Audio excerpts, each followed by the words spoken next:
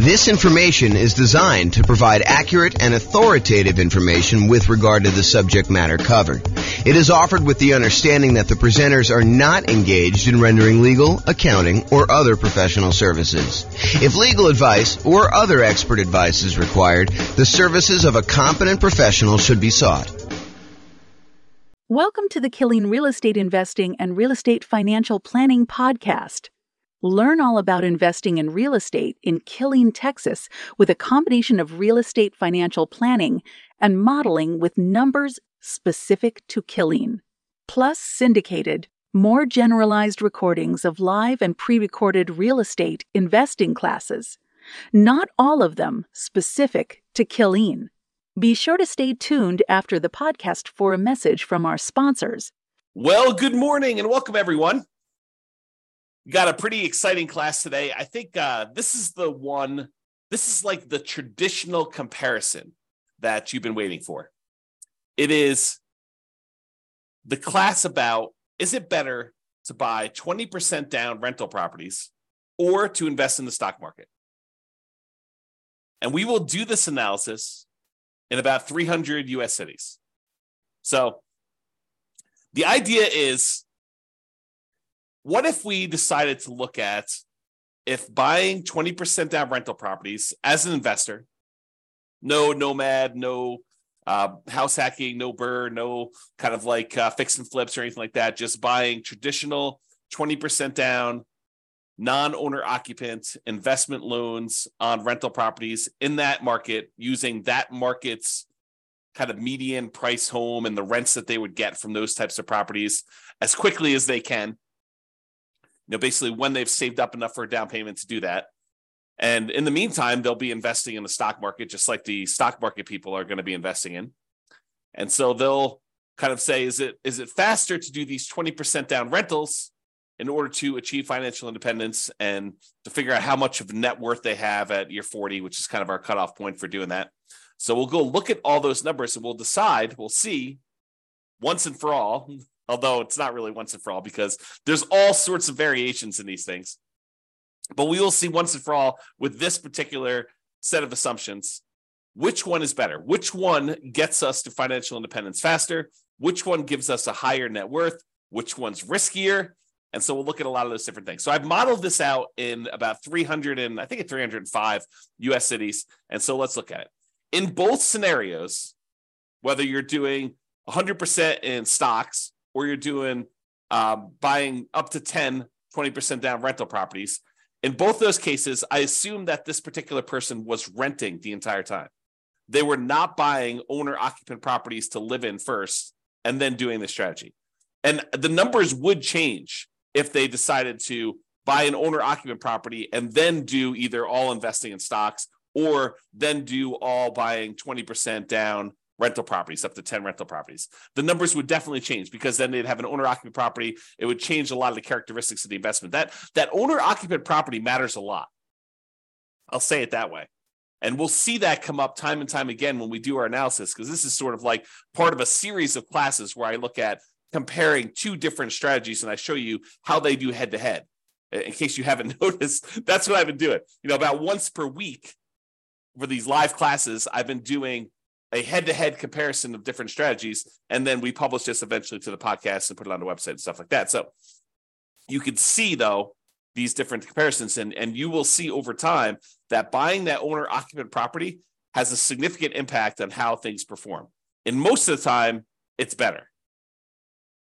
So if you get nothing else from this stuff, look hard at whether you should buy an owner-occupant property first in your marketplace. Okay, so in this case, though, we're talking today about putting 20% down, buying rental properties, or investing in stocks. In both of those situations, both those scenarios, they're renting the entire time themselves. They are not moving into a property that they own. Okay, trying to make it as fair of an apples-to-apples comparison as we can. In the cases where they're putting 20% down, they save up their money until they have 20% down for non-owner occupant property, and then they repeat that until they have 10 properties, 10 rentals in total. Then they stop buying. Any extra money that they have coming in, they stick in the stock market, just like the people investing in stocks, except these guys would have 10 rentals at that point. They buy the next property when they've saved up enough money for the down payment, plus any closing costs, plus 6 months of reserves for their personal expenses, plus 6 months of reserves for every property that they own so far. So if they only own 2, they need 6 months of reserves for those 2. If they own 8, they need to do reserves for all 8. And additionally, they need to be able to qualify for the loan based on a 45% debt to income ratio. We don't just give me a pass and say you don't need to qualify for a debt to income ratio. We do that calculation. So in markets where you have, challenging economics, where the prices are really high and rents are not quite that high, and that actually hurts your debt to income ratio because maybe you have negative cash flow on them, then we need to overcome that if you're really close to your debt to income ratio in order to be able to buy the next one. In cases where buying a property has really good cash flow economics, the amount of the price to rent ratio and your expenses on that property are such that when you buy a property, it actually helps your debt to income ratio, then that actually is probably not a factor. Your debt to income ratio will be easy to achieve there. Okay. But we do that calculation. So it's important for you to realize that is a factor in this stuff. And while the 20% down people are saving up to buy their rental properties, they're also investing in the stock market with any extra money they have.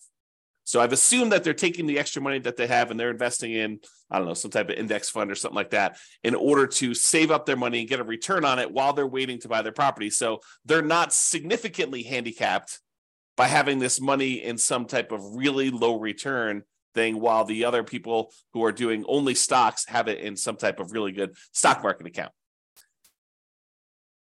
And the people that are investing in stocks, they don't have any property at all. This is just stocks completely. And if you want to see the comparison of this, I have the URL on the screen. I'll try to put it in the show notes. If you're listening to this on a podcast, so you can kind of go and tag that. If you're watching the video, you can see it there and type it in. Or just go to the model page and you can go find the one that says 20% down payments versus stocks. And you can find it that way too. All right. So what does it mean for them to be financially independent? I want to talk about this so that you understand what triggers someone being financially independent. And this is the same definitions I've been using for people when they're thinking about being financially independent themselves, but this is the mathematical way we determine if someone is financially independent. And it comes from 5 different sources. I'll cover the 3 easy ones first. There are 3 sources that are super easy. It's all the passive income. So passive income from any Social Security, which we're not modeling in this case.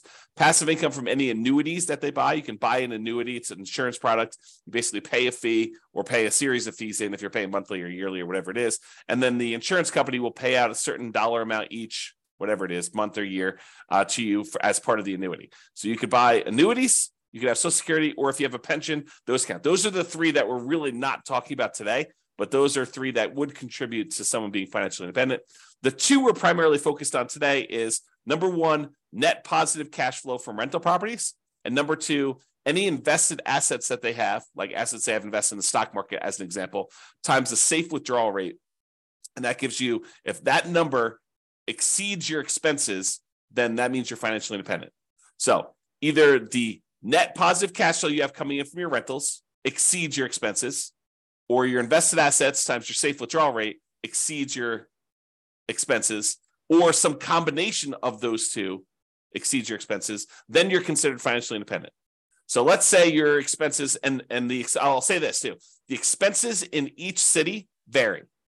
So the person living in Mobile, Alabama is earning a different amount than the person living in Los Angeles, California, because they need to be able to afford properties in those marketplaces. And someone who typically works in Los Angeles makes more on average than someone who works in Mobile. Just kind of looking at the numbers of what income people make in different areas of the country, we kind of adjust for that. And we base it on being able to afford a home in that particular marketplace. Okay, so we adjust those. So that's saying if the net positive cash flow from all their rental properties exceeds their expenses. So if you're making $10,000 a month, you need your cash flow from your rentals after all the expenses like taxes, insurance, maintenance, PMI, principal, interest, mortgage, your maintenance, your management, all of the expenses get subtracted. Your net cash flow has to exceed that $10,000 a month in this example. Or if you've got whatever it is, $5 million invested in the stock market, and you're timesing that by a 4% safe withdrawal rate, which I think is what we use for this, then that would be whatever that is per year. 5 million times 4 is that $200,000. So they're making in excess of what they would need to do in that particular case. If you think about it this way, if you have $1 million invested in the stock market and you have a 4% safe withdrawal rate, you're making about $4,000 per year that you could safely, and I'm using that in quotes, withdraw from your asset pool with a very low probability of you running out of money.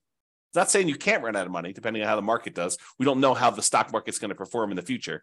And I think that's one of the challenges with a lot of this modeling. That's one of the reasons why I like to run Monte Carlo scenarios, but I'm not going to go into that today. But that's one of the things we think about. You run Monte Carlo scenarios on all the real estate stuff, and you run Monte Carlo scenarios on all the stock stuff, and you can kind of do them together and see how your risk profile changes for that. But I'm not going there, not today. All right, so the combination of those two need to exceed your expenses in order for you to be considered financially independent. So let's talk about the assumptions. Each city's modeling uses their median home prices and estimated rents on those properties. We did not apply any of the 88 strategies I have to improve cash flow. So these are not like optimized properties. It's not like you went and you found the best of the best of the best deals and you applied all the best kind of practices we have for improving cash flow on all those in order to optimize for whatever your cash flow would be. That's not what we did. Okay. So these are sort of like run-of-the-mill, median-ish price properties. You could do a lot better than this. Kind of picking your things. And also, I would say I somewhat handicapped stock market. I think some people would argue the stock market has done better than what I used for my assumption, which was 7%. I use 7% per year in the stock market. Some people are like, well, James, that's really low. I mean, the stock market's obviously returned whatever you believe it to be. And I'll say, I think this is a defensible position, depending on what you're investing in the stock market. But if you invest in other things, maybe you do better than this, maybe you do a lot worse. And that's why you could change these assumptions and see how it affects things too. Okay. So each city's modeling uses their median home prices and the estimated rents in those properties. We did not apply any of the 88 strategies to improve cash flow. Just talked about that. The job income, as I mentioned before, it does vary based on what city you're in so that you can afford a property in that marketplace. We didn't want you to be in a marketplace where you make so little that you can't afford a property in that marketplace. But then at the same time, in order to become financially independent, you need your kind of like assets to overcome your expenses now. So because your income is higher, you have a higher threshold to be considered financially independent. So even though we give them a little bit in higher income in that particular marketplace, we also penalize them a little bit in saying that they now need to overcome that number in order to be considered financially independent. So to those that are given more is required. Another way of saying that. Okay. We just started off in every one of the cases, whether they're buying stocks or they're buying 20% down rental properties, everyone started with just enough such that they would have had enough for a 5% down owner-occupant property with some closing costs. In other words, everyone starts with 7% of the price of a property in their marketplace. 5% plus a couple of percentage points for some closing costs. And if that number is below $10,000, we set a minimum of $10,000. And this is true even though they're not buying an owner-occupant property. But the reason we set it up this way is we are going to compare this to people that do buy an owner-occupant property. And so I wanted to be close to apples as we could. So they all start with money as if they could go put a down payment down and buy an owner-occupant property, even though in this particular case, they're not. They're 7% of the way toward their 20% down payment in the case where they're buying rentals, and they're 7% of the way in order to take that money and invest in stocks. They're not really going to buy a rental property, but they could if we do another strategy where we compare these. Okay. And then the interest rates, if they were going to buy an owner occupant, they'd be about 6.5. In this case, they're not. And if they're buying that 20% down properties, we assume the interest rate's about 7%. So it's pretty close to where we are today, although, and I could change these, but right now we are using 7%. And if they change a little bit, we can go through and we could change all of them and rerun all the scenarios. The challenge is if I do this video now and you watch the video, if you go to the website for the modeling thing, I may have changed those numbers at some point in the future. And so what you're seeing on the models page may be very different than what we're talking about in this particular presentation. Okay.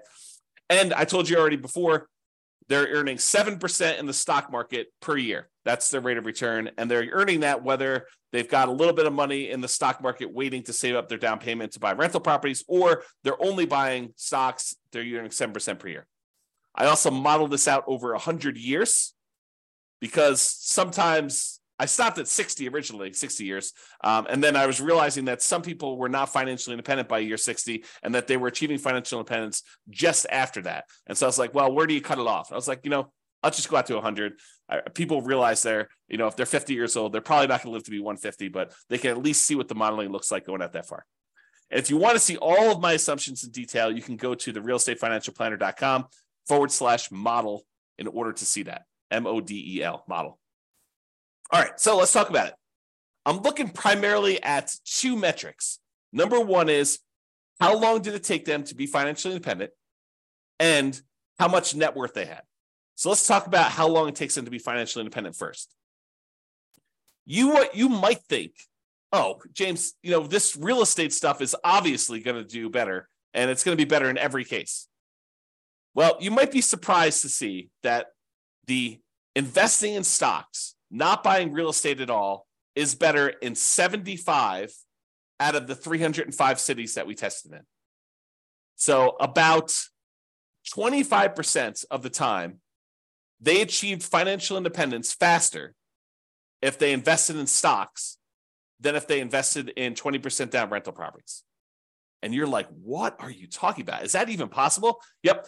In 229 of the cities, 20% down was faster. They achieved financial independence. They got to the point where the income from their invested assets, whether that's net rent, net cash flow on all their rental properties after all expenses, or the income that the money that they have invested in this case, the stock market, times the safe withdrawal rate at 4%, with the sum of those two, whether they're heavily in real estate, they may not even have any stock market stuff or vice versa. But those two actually exceeded their living expenses, the expenses they have in those marketplaces. In 75 cities, it was faster for them to do the stock market. In 229 cities, it was faster for them to put 20% down. And in one city, it didn't matter. It was tied. They achieved financial independence at the exact same month. All right. Now, in the 20% down case, there were 22 cities, 22 out of 305, where they actually did not achieve financial independence by year 100. So over a 100-year period, they never quite got to the point where the cash flow in those properties exceeded their expenses in that city, which is pretty interesting, Now, again, we're not optimizing these properties. You could do better. And in fact, because you're not having to buy them in your city, you could choose a different city to do this in, city that has better economics, as an example. Okay. Or they may have enough net worth in the properties that they bought, where even though the cash flow didn't quite get them to financial independence, they could, in theory, at least sell off some of those properties or all of those properties and convert it to the stock market or convert it to free and clear rental properties and actually have achieved financial independence. We didn't do any of that modeling, although we do that in other scenarios where we go head to head. This is sort of like the basic version. In cases where they invested in stocks only, all of them, all 305 actually achieved financial independence within a 100-year time period. All right. So there were 22 cases where 20% down did not, and there were 305, all of them achieved it when they did stocks. All right. This chart breaks down how many of the cities achieved financial independence at what time. So this is the low time. So, this is like 100 months. This is like 1,200 months over here. The red kind of area is the number of 20% down ones that achieve financial independence there. So, for example, at about the 300-month mark, there were about 20 of the cities that achieved financial independence. And you can see that the 20% down ones are spread out, I wouldn't say exactly evenly, but relatively evenly over time. Kind of like a little bit more in this kind of like 200 to 600 range, a lot fewer the later on you go. There are a couple really early ones where you achieve financial independence very, very early in those cities. However, the stock market one is very different looking. There's a whole bunch, almost 80 cities that achieve financial independence, just after this, whatever this is, 550 month period. And then there's a bunch that kind of achieve it right after that. And then a whole bunch kind of like taper off so you don't have very many at all the later you go. And so you could see the characteristics of when you achieve financial independence look very different depending on whether you're doing 20% down or you're doing stocks only in those different markets. Like when you're likely to be financially independent looks very different. There's a wide range when you put 20% down. There's a kind of like hard left-hand side, lower end boundary for the stock market one, but then it kind of grows, kind of like tapers off pretty rapidly there. And a lot more of them achieve financial independence kind of like in this time period, if you're looking at that. Okay. All right. Now this chart, this shows you how much better, how much faster investing in stocks is or investing in 20% down is for each individual city. So each one of these dots is a particular city. The number here on the left-hand side shows you how many months better or worse it is. So here's 0. On 0, these would be the same. So this is the one where it was exactly the same. But if it's greater here, if it's green, it means that the stock market one was better by that many months. So there are times when investing in stocks was almost, I don't know, what is that? 250 months, 20 years better. So there are times when investing in stocks was 20 years faster than investing in 20% down rentals. However, there were times when investing in rental properties, putting 20% down was 20 years better for these cities. So there's a wide range, a big difference between these. I'll tell you, it looks just eyeballing it that there are times when investing in 20% down is a lot better, way better than it is when you do the invest in stocks. And there are fewer times here where they are better than if you invest in stocks. So you can kind of see the number here. Now, this is also on a scale showing you the price of houses in that marketplace, because I'm often asked, James, so is it like the more expensive houses that where it's better to actually do the stocks, or is it like the cheaper houses, or does it matter? And in this case, I would say it doesn't really matter. There's probably a few more of the ones where 20% down is better, where you have cheaper houses. But and there's so few data points up here that I wouldn't say that it's generally better here. Although there are 2 data points with really expensive houses where it was better to do stocks. However, there was one here where it was really, really expensive, where it's better to put 20% down. So I don't know.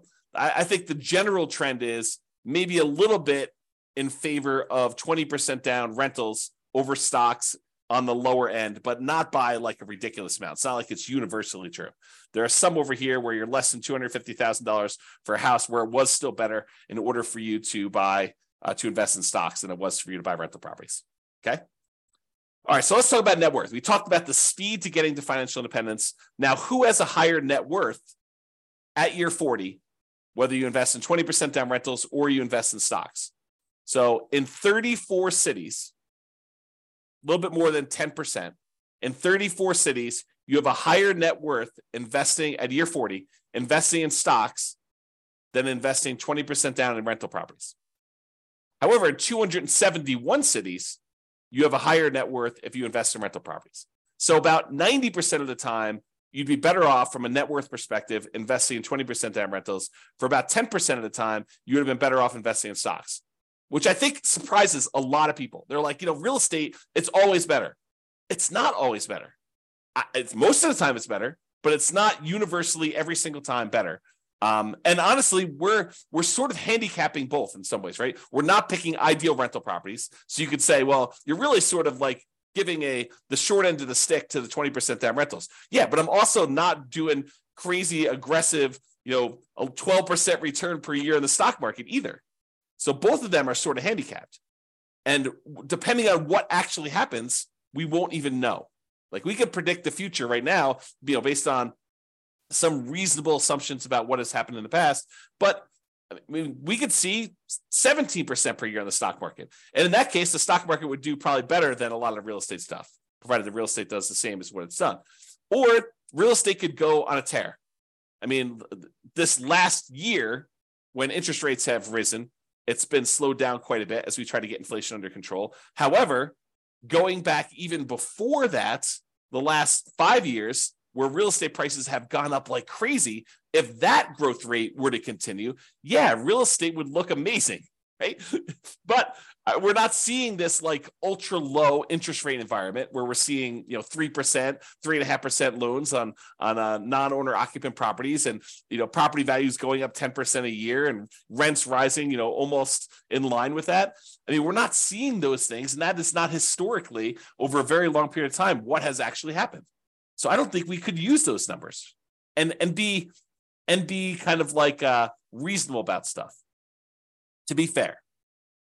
So we're using very reasonable long-term numbers. I think we're using 3% per year for appreciation. Got to give you an idea. We're using current interest rates, current rents. Although I'm not an expert in every one of these markets. Maybe you go look at my assumptions for your particular city. And you're like, James, you're off. You're wrong on these numbers. Okay, fine. Reach out to me. Tell me what the right numbers are. We'll rerun them and do it. But it's only going to affect one of the cities. So a lot of these cities I feel pretty confident in. Maybe not every one of them. So there you go. So you can kind of see there, and there were no situations where it was exactly the same net worth at year 40. Now, this is that same type of chart before where we show you how much better, and instead of showing you how many months better, now it's showing you how many dollars better it was in net worth at year 40, broken out by the price of houses in those marketplaces. The red dots, each dot is a city, by the way. The red dots are the ones where the stock market had a higher net worth, and the green dots are the ones where putting 20% down had a higher net worth. And the first thing I'll point out to you is the ones where you put 20% down, there were a lot more cases where your net worth was not just a little bit higher, but a lot higher. So you had a much higher variance, much higher range of how much better these strategies were. Sometimes putting 20% down was not like $500,000 better. It was like $10 million better. Significantly better. But the red ones, the ones where the stock market was better, those all are relatively small differences better. So, they might be better, but it might have only been better by, $500,000 as an example. And there are not that many of them, as we showed you before. Okay. Now, is this skewed toward higher price houses? Yeah, maybe a little tiny bit. The higher your priced houses, the better the stock market was than buying the rental properties. But there are some cases where doing the rental properties, 20% down rental properties, where you're putting, where you had really expensive properties, where those were better too. There's a couple of green dots at very expensive houses as well. It tends to look, just eyeballing this really roughly, that when you have low-priced houses and you're buying 20% down rentals, you tend to have a higher net worth than if you invest in the stock market. But there are exceptions to that. There's at least one right here where that's probably in the $200,000 to $250,000 range, and there's a whole bunch between $250,000 and $500,000 where it was better to actually invest in stocks. Okay. All right.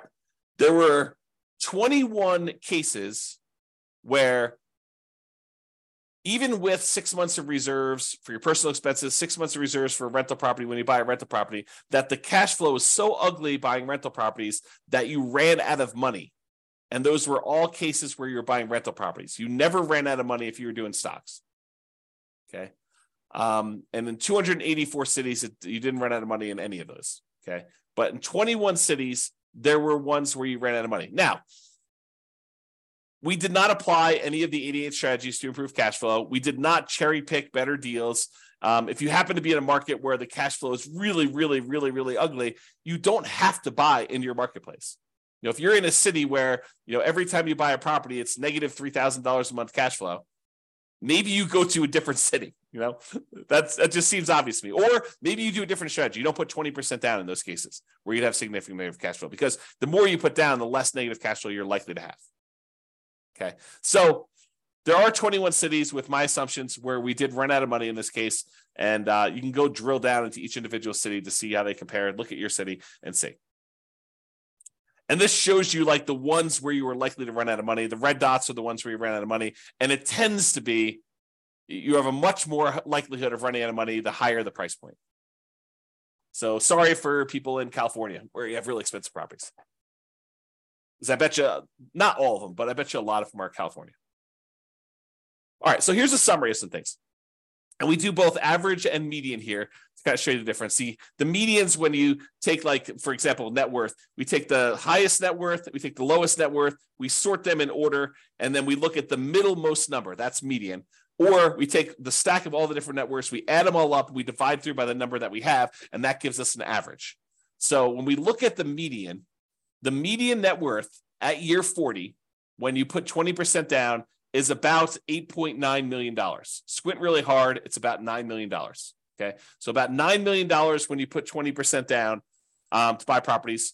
That's the middlemost number at year 40 for kind of net worth. Now realize these are in inflated 40 years in the future dollars. If we want to think about what that number means in today's dollars, it's about a third of that. So squint really hard, and it's about $3 million in net worth in today's dollars. Okay. In other words, $9 million 40 years from now will feel like having $3 million today. So if you have $3 million today, that's about what it will feel like to have $9 million 40 years in the future, just from inflation. So the 20% down has $9 million, 8.9. When you invest only in stocks, the median at year 40 is about $4 million. So it's almost $5 million difference in net worth. Better if you put 20% down. So on median, the middlemost one here was almost $5 million better if you put 20% down versus if you invested just in stocks. That's a significant difference. And if you look at average, the average for 20% down for net worth was almost 12 million versus just about 4 million for the stocks. So it's almost $8 million difference if you look at average. All right. Now, it's really clear that you didn't buy any properties when you invest in stocks. You have about 10 on average when you put 20% down, or on median, 9.8 on average. So there are some cases where you didn't quite get to 10 with the stock market, with the average one when you're looking at that. In terms of how long it takes, the months it takes in order to achieve financial independence, like the minimum target monthly income in retirement achieved, that's what MTMIR,